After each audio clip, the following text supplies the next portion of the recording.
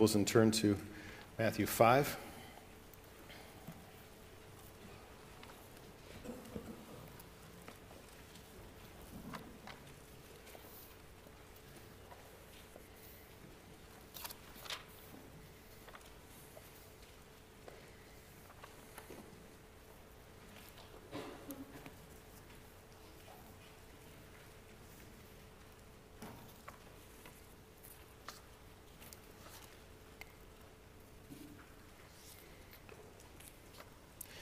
This morning we begin working our way through one of the most famous sermons, if not the most famous sermon, the Sermon on the Mount.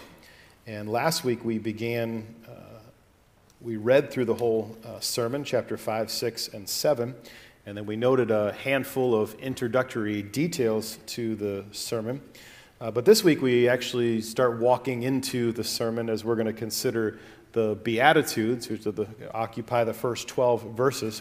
So let's read these Beatitudes together, Matthew 5, 1 through 12, and then we'll get into our study. Seeing the crowds, he went up on the mountain, and when he sat down, his disciples came to him. And he opened his mouth and taught them, saying, "Blessed are the poor in spirit, for theirs is the kingdom of heaven. Blessed are those who mourn, for they shall be comforted. Blessed are the meek, for they shall inherit the earth. Blessed are those who hunger and thirst for righteousness, for they shall be satisfied. Blessed are the merciful, for they shall receive mercy. Blessed are the pure in heart, for they shall see God. Blessed are the peacemakers, for they shall be called the sons of God. Blessed are those who are persecuted for righteousness' sake, for theirs is the kingdom of heaven. Blessed are you when others revile you and persecute you and utter all kinds of evil against you falsely on my account. Rejoice and be glad, for your reward is great in heaven, for so they persecuted the prophets who were before you." Let's pray. Our Father, we ask for your help to understand what the Word says to us this morning, to understand it in its proper context, and to appropriately apply it to our lives as believers living in this age. And give us the wisdom, Lord, to know where we need to shore up our lives in some of these areas, to reflect in greater ways the character of your Son. And so we pray that this time would not be wasted in any way, but that you would use it to continue to conform us to the image of Christ. For it's in his name we pray. Amen. Well, before diving into these profound expressions of Jesus, let's make sure we understand what's taking place in the larger context as it relates to this sermon. So I want to review two thoughts that I gave last week as we introduced the Sermon on the Mount, and then we'll get into the Beatitudes in our study this morning. First, I want to remind you that a major theme of the Sermon on the Mount is the coming kingdom of Christ. And Matthew has already, in the previous chapters, woven this idea of the kingdom through chapters 3 and 4. In chapter 3, if you want to go back there and look, you'll notice that in verse 2, he noted the message that John the Baptist preached as he prepared the way for Messiah. Remember John the Baptist's message there in 3:2, "Repent, for the kingdom of heaven is at hand." And those who repented and were baptized under John's ministry were preparing themselves spiritually for entrance into that kingdom. Because as you see John's words a few verses later, it's not enough simply to be called a son of Abraham in order to enter the kingdom. You have to rightly relate to the king himself. And so that was the purpose of John's baptism, one of preparation. When Jesus began his earthly ministry in chapter 4, Matthew continues to weave this thread of the kingdom through chapter 4, verse 17. He says that Jesus came preaching the same message that John preached. Repent, for the kingdom of heaven is at hand. Then, as Matthew describes the ministry of Jesus and the preaching of Jesus, you come to chapter 4, verse 23, and we have this summary statement that introduces what Jesus is about to do. And 4:23 says this, "And he went throughout all Galilee, teaching in their synagogues, and what? Proclaiming the gospel of the kingdom, and healing every disease and every affliction among the people." So the content of Jesus' teaching and preaching was the presentation of the coming kingdom. Now, as we come into chapters 5 and 7, 5 through 7, Matthew is giving us one example of the kind of sermon that Jesus preached. And so we see that the kingdom occupied a primary theme in this sermon. In fact, the kingdom is mentioned 8 times in 3 chapters. Now, this is the first thing we noted, but the second thing we wanted to note about just sort of understanding the sermon is that the emphasis of the sermon is on the righteousness expected of those who are citizens of the kingdom.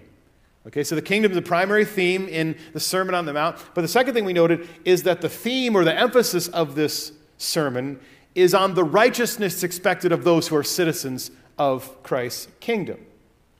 And we noted this because at first glance it might seem that the Sermon on the Mount is teaching a works-based salvation. There are some expressions through there that can confuse us at times. But when we understand what Jesus is saying, that's not the case at all. What Jesus does in the Sermon on the Mount is similar to what John does in his preaching. Now, let me say that again because I want to sort of unpack that thought for us together.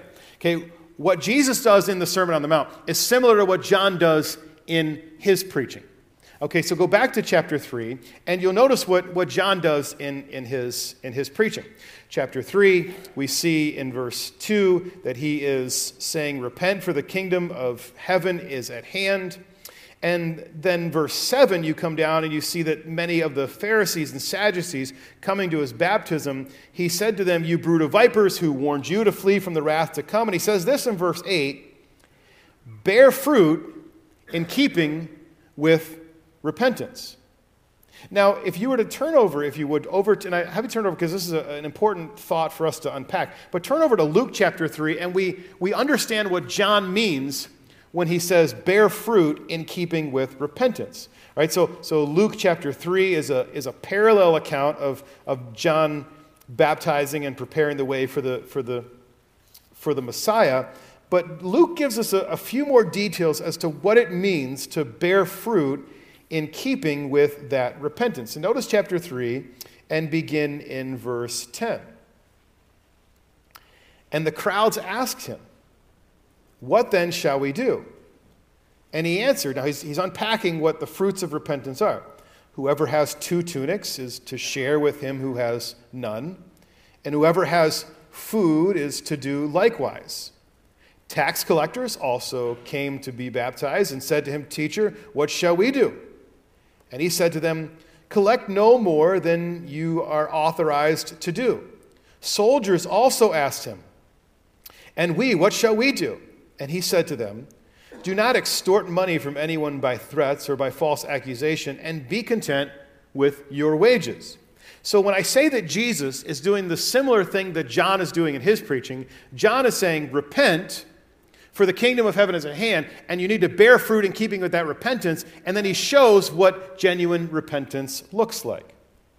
Now, Jesus is doing the same thing in his preaching. In 4:17, he says, "Repent, for the kingdom of heaven is at hand." And then now in the Sermon on the Mount, Jesus is going to show what genuine repentance looks like. What how the heart of a true repentant person is to live and interact. So let me clarify this. Jesus and John are not saying you need to repent and you need to do righteous works in order to enter the kingdom, as if both are separate prerequisites for entering the kingdom. Rather, what they're saying is you need to repent. And the natural result of genuine repentance is a righteous life. So, as we were preparing for last week's sermon, or understanding the Sermon on the Mount, I finished with this particular quote. The natural questions on the heart of every Jew would have been, am I eligible to enter Messiah's kingdom? Am I righteous enough to qualify for entrance? The only standard of righteousness the people knew was that laid down by the current religious leaders, the scribes and the Pharisees. And you remember what Jesus said about them, right? They honor me with their lips, but their hearts are far from me. Would one who followed that standard be accepted in Messiah's kingdom? So Jesus' sermon, therefore, must be understood in the context of his offer of the kingdom to Israel and the need for repentance to enter that kingdom.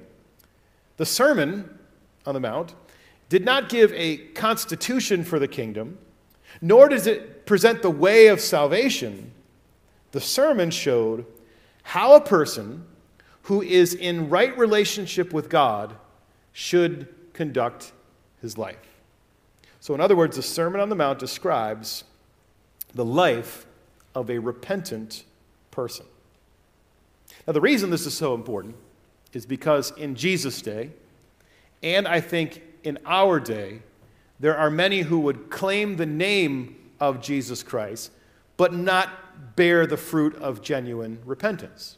So you come to the end of the Sermon on the Mount in chapter 7, verse 21, and Jesus says, not everyone who says to me, Lord, Lord, will enter the kingdom of heaven, but the one who does the will of my Father who is in heaven.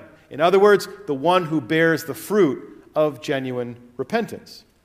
Which is why Jesus finishes the sermon with that famous analogy of building your house on the rock and the sand. He finishes the sermon by saying this, everyone then who hears these words of mine and does them will be like one who has built the house on a rock, and everyone who hears these words of mine and does not do them, or does not bear the fruit of genuine repentance, will be like a foolish man who has built his house on the sand.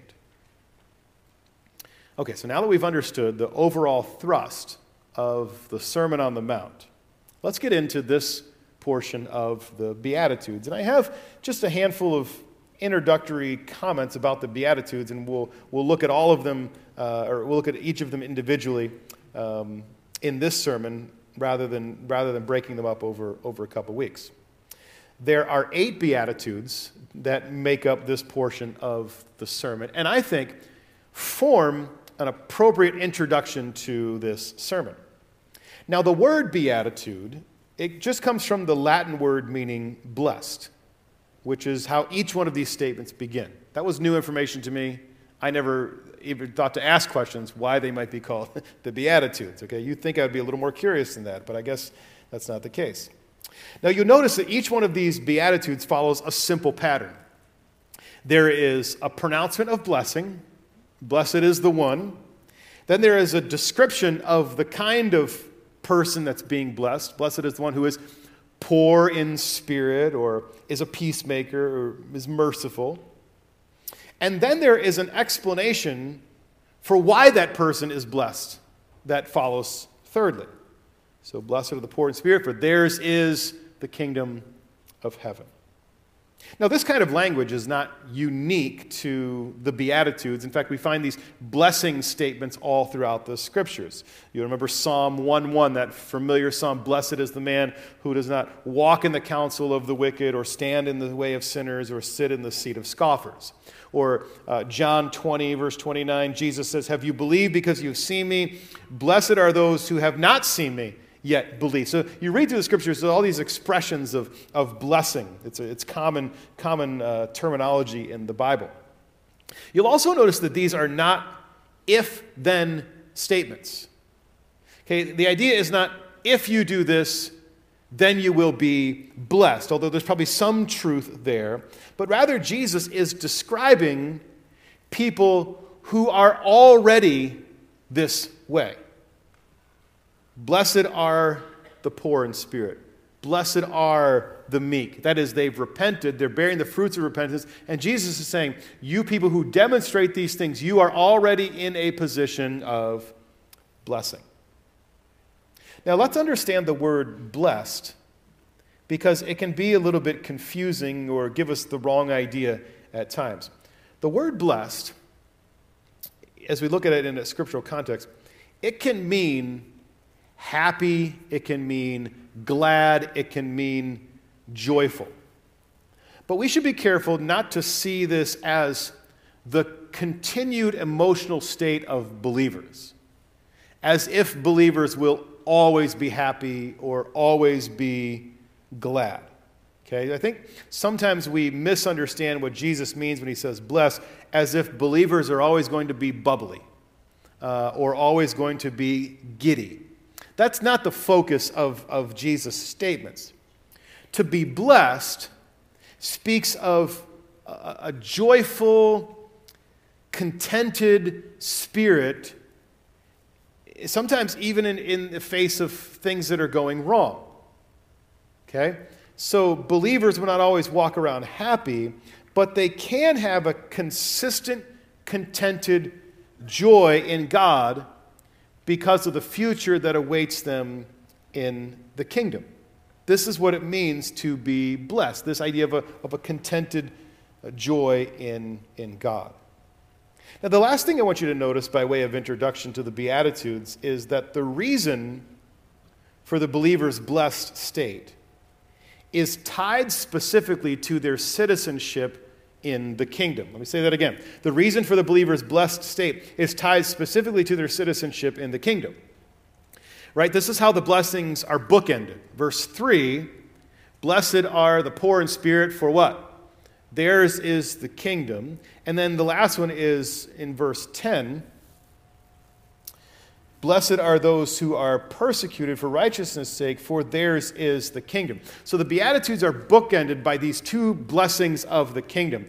But rather than blessing 1 and blessing 8 being about the kingdom, I think what we should see is that all of these blessings have this idea of kingdom blessing in them, right? So whether the blessing is that they are comforted, or whether the blessing is that they inherit the earth, or that they see God, all of these are blessings of being a citizen of the kingdom, so that they're all connected to our citizenship in the future kingdom. Now, as citizens of the kingdom, we experience these blessings. Now we experience them in part. But there will be a day when the King returns, when we will experience the blessings of these Beatitudes in their full effect. And we look forward to that day. Now, let's get into the Beatitudes. So I've got an 8-point sermon, all right? And each one of them is one of the Beatitudes. Okay. So Beatitude number 1, verse 3. Blessed are the poor in spirit, for theirs is the kingdom of heaven. The first Beatitude here in verse 3, this probably serves as the foundational Beatitude or foundational element to the other ones. The blessing is pronounced on those who are poor in spirit. Well, the natural question is, well, what does it mean then to be poor in spirit? Well, what does it mean to be poor? Okay, to be poor means that you don't have the sufficient resources to meet your needs. So to be poor in spirit is the same idea, only in the spiritual realm. You don't have what you need to meet your spiritual need before God. So it's this idea that apart from God, you and I are spiritually bankrupt, with no righteousness and ability to contribute to our need or pay our debt in any way. Our best efforts are described in Scripture as dirty rags. And we're not simply low income in spirit. We are poor in spirit with no ability to contribute.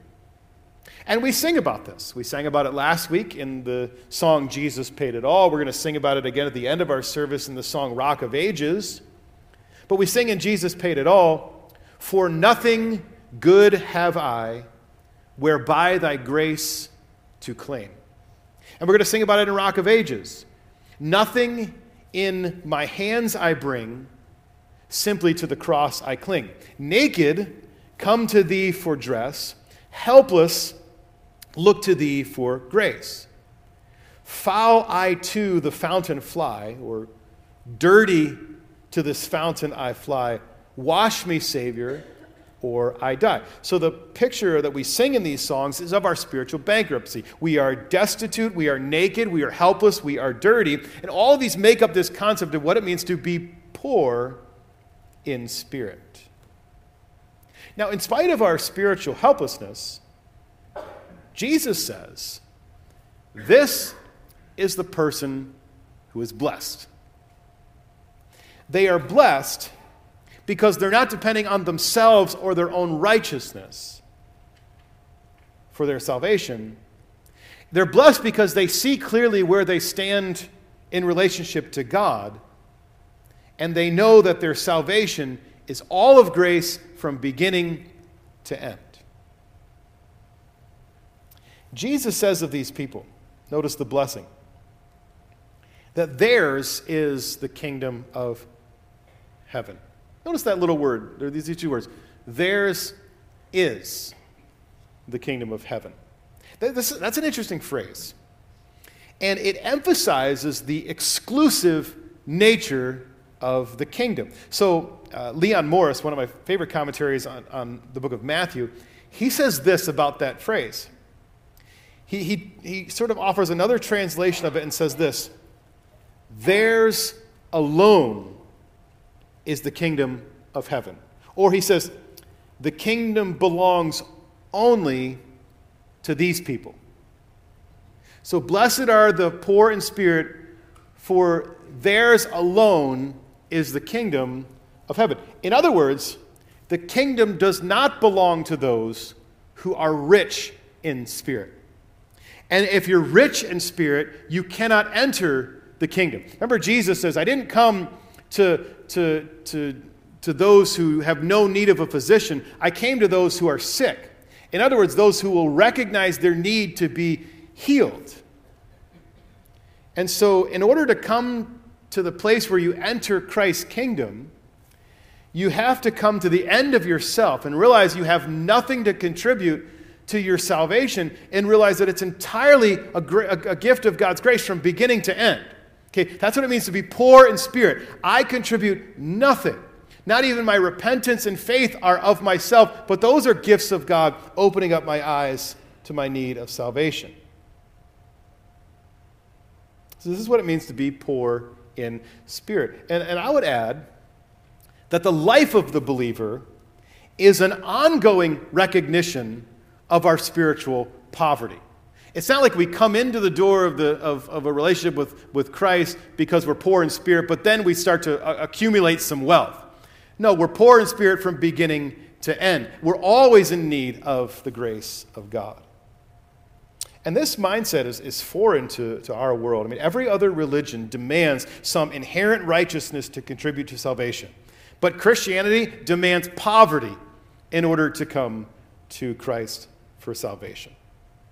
So we are blessed when we recognize our spiritual poverty, because ours alone is the kingdom of heaven. Now let's go to Beatitude number 2. You can see why I said that Beatitude number 1 sort of serves the foundation for the rest of the Beatitudes. The second thing he says is, verse 4, blessed are those who mourn, for they shall be comforted. Okay, so the next blessing is pronounced on those who mourn.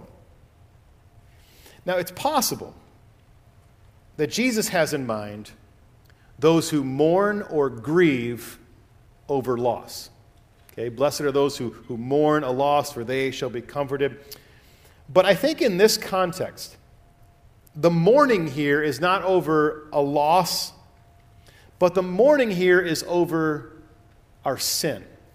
And the reason I say that is because in this context, you have blessed are the poor in spirit, blessed are the meek, blessed are those hungering and thirsting after righteousness, that these are virtues, in a sense, that are blessed. So I think it's blessed is the one who has a spirit of mourning over their spiritual condition. I might be wrong, but I think this is the thrust. This is certainly a rich concept in the Old Testament. Right? Psalm 51, after David sinned with Bathsheba, he comes to the Lord in prayer, and his mindset is against you and you only have I sinned. There's genuine mourning over his sin. There's another passage that's connected to that one, Psalm 32. You don't have to turn there, but let me just read a portion of Psalm 32 so you catch this idea.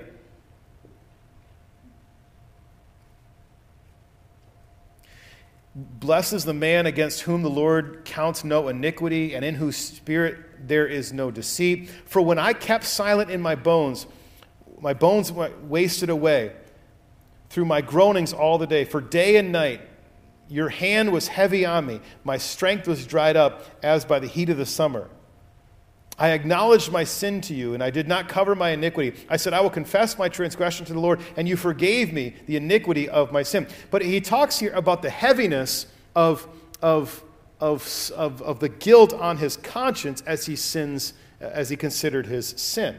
Okay, this is an Old Testament concept of mourning over our sinful condition.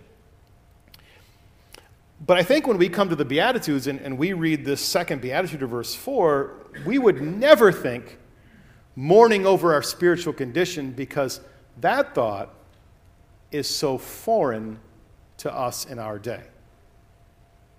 I would say it's probably rare that you and I would ever express our thoughts about sin and relationship to our sin as being one of mourning and grieving before God. When was the last time you or I were genuinely grieved over our sin? And so I think that's the idea being communicated here. And Jesus said, these people will be blessed because they will be comforted.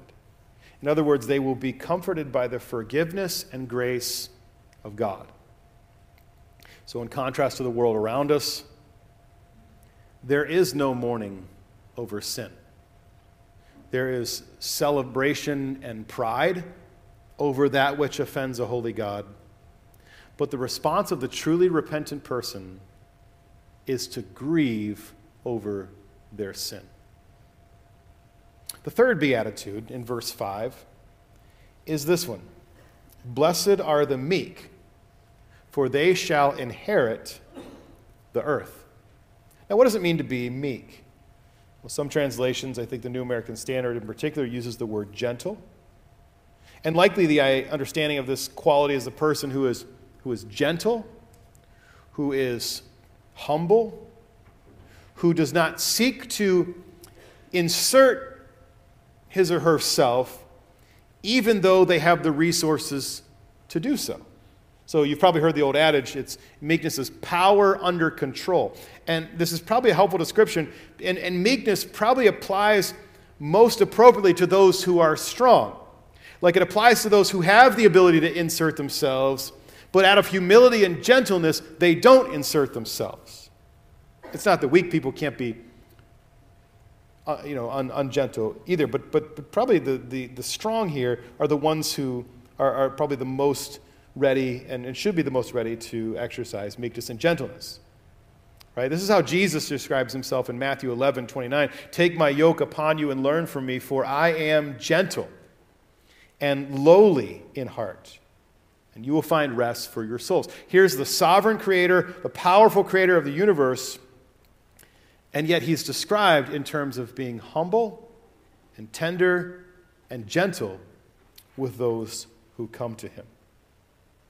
Now, the blessing of verse 5 of this third beatitude is that they will inherit the earth.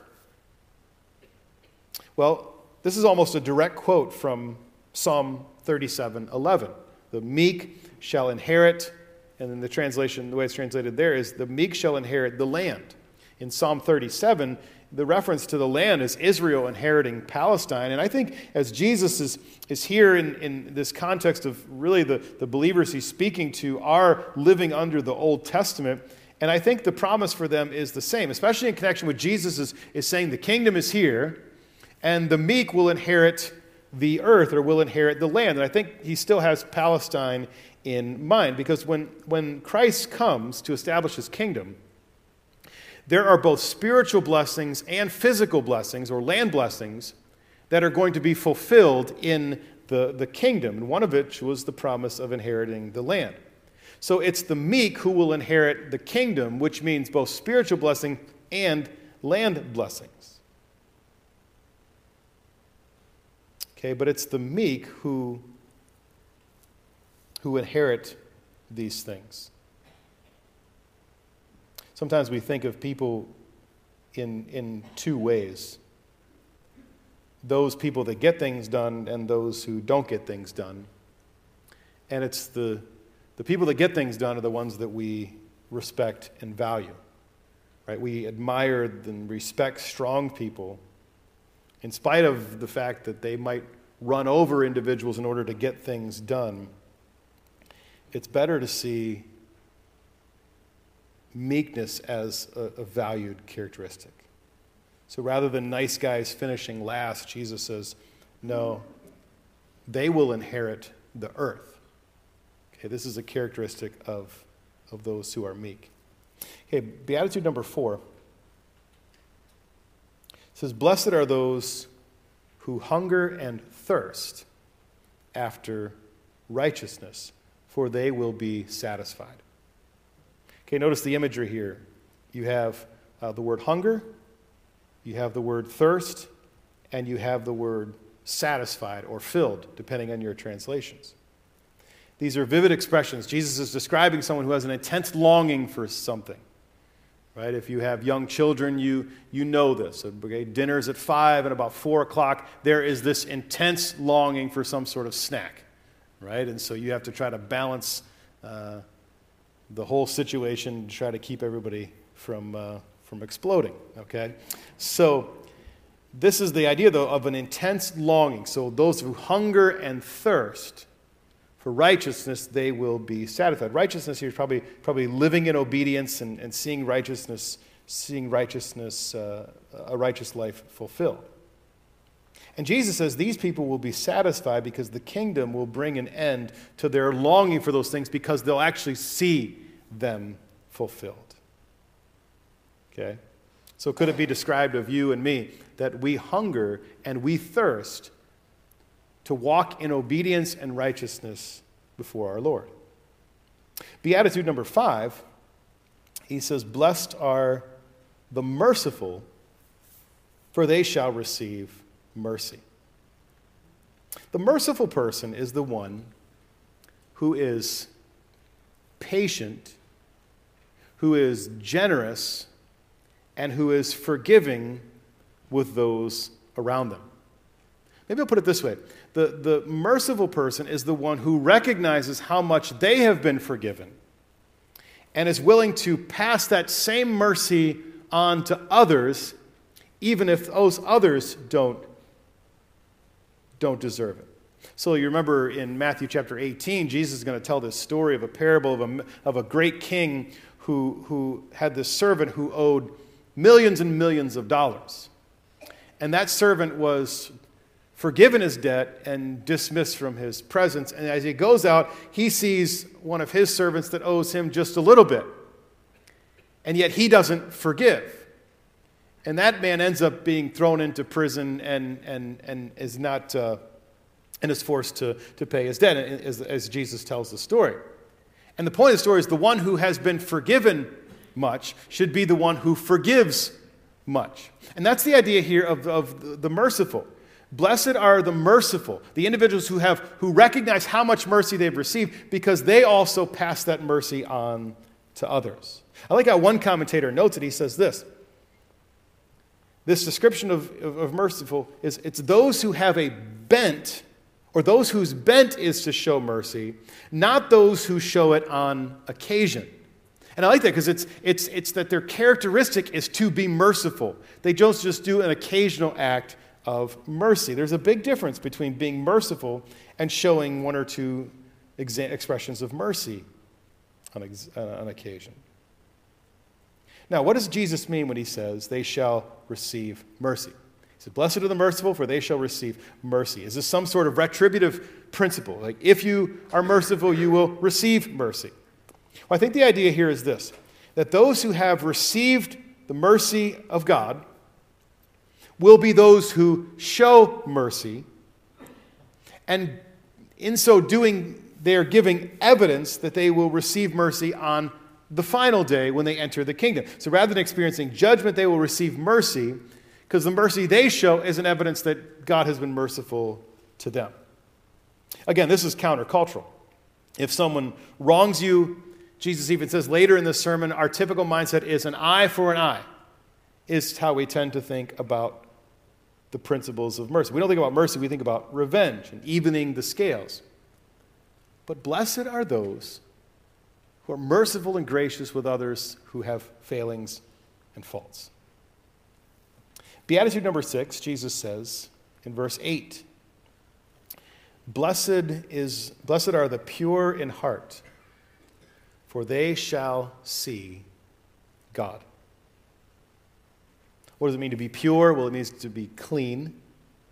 And when he says pure in heart, what does he mean? Well, heart, it refers to the inner man or the core of our personhood. The Bible usually defines this or describes this in two categories, the material and the immaterial. And the heart is what describes the immaterial aspect of our being. Jesus says in Matthew 15:19 that out of the heart come evil thoughts, murder, adultery, sexual immorality, theft, false witness, slander. Okay, it's the place from which our life is lived. Proverbs 4:32, guard your heart with all diligence, for from it flow the springs or issues of life. And so a pure heart produces righteousness, and a filthy heart pursues unrighteousness. In fact, later on in this passage, Jesus is going to say that if you've looked with lustful intent after a woman, you've committed adultery with her already where? In your heart. So it's the place from which our life is lived. So what Jesus is emphasizing here is blessed is the one who's not simply pure in their actions, but to the core of their personhood, they are pure and pursue holiness even in their heart. Like when nobody's looking, they're pursuing purity. And notice what the blessing is that he says here. For they will see God. There's echoes of this phrase in Hebrews chapter 4, verse 14, or echoes of the Sermon on the Mount. In Hebrews 4:14, you remember this phrase where the author of Hebrews says, strive for peace with everyone. And he says, for holiness, without which no one will see the Lord. And there he's not talking about holiness in the sense that we've been forgiven, but this practical holiness that is a demonstration of our conversion. Apart from that pursuit of holiness, no one will see the Lord. And that's essentially what he's saying here. Blessed are the pure in heart, for they have the guarantee that they will see God. Beatitude number 7. Blessed are the peacemakers, for they shall be called the sons of God. This is the only time in the Scriptures that the word peacemaker is found. And judging by the word here, the idea seems to be that these are the individuals who breathe grace and wisdom into conflicts. Jesus will say more about this in chapter 5 when he says that you're to leave your gift at the altar and you're to go and make things right with your brother or sister. Okay, notice that these people, they are peacemakers. They are not peace fakers, and they are not peace breakers. Okay, there seem to be 3 ways to approach conflict, 2 wrong ways and 1 right way. Right? So we could be a peace faker as the type of person who attempts to ignore all conflict and hope that it goes away. Or we can be a peace breaker as the one who is always ready for a fight and quite pugnacious, as the New American Standard uses. And it's interesting that both of these responses, either faking peace or breaking peace, neither of them result in the type of harmony that God desires. Only through peacemaking do we see the type of harmony that God desires. Only through using the wisdom of Scripture applied to conflict in these interpersonal relationships can we have true peace. Now, what's interesting about this phrase, or this expression, blessed are the peacemakers, it says, because they will be called the sons of God. And what's interesting about that phrase is it's basically this. Blessed are the peacemakers because they bear the resemblance of their heavenly Father. That's what it is. They're sons of God. They bear the resemblance of their Father. So we, from time to time, take bike rides as a family. And I have this bike that has one wheel that hooks onto the back of my bike. And so Blake will ride on this bike, on the back of my bike with me, and we'll pal around town together, try to do more downhill than uphill, but Julie will ride by, and we're on a family ride, and she'll say, it's like looking at the same person, right? Because Blake bears the characteristics of his dad. In fact, Mark, I just happened to look at you while I'm preaching, you and Asher, right? It's the spitting image of things, okay? He's a blessed man, Asher is, okay? But you see the idea there that, the son bears the resemblance of the Father, right? So when he says, if you are a peacemaker, you are bearing the resemblance of your Father because he is a God of peace. Okay, last beatitude, number 8. Blessed are those who are persecuted for righteousness' sake, for theirs is the kingdom. Okay, there's a blessing pronounced on those who are persecuted, and notice this, it is for righteousness' sake. They're not persecuted because of their own sinfulness or foolishness, but they're persecuted because they are doing right. See, a lot of times people face opposition because of their own prickly personalities. They think they're suffering for righteousness' sake, but it's just their prickly personalities or because of their own sin. What Jesus is blessing here is the one who has followed him and is persecuted because of it.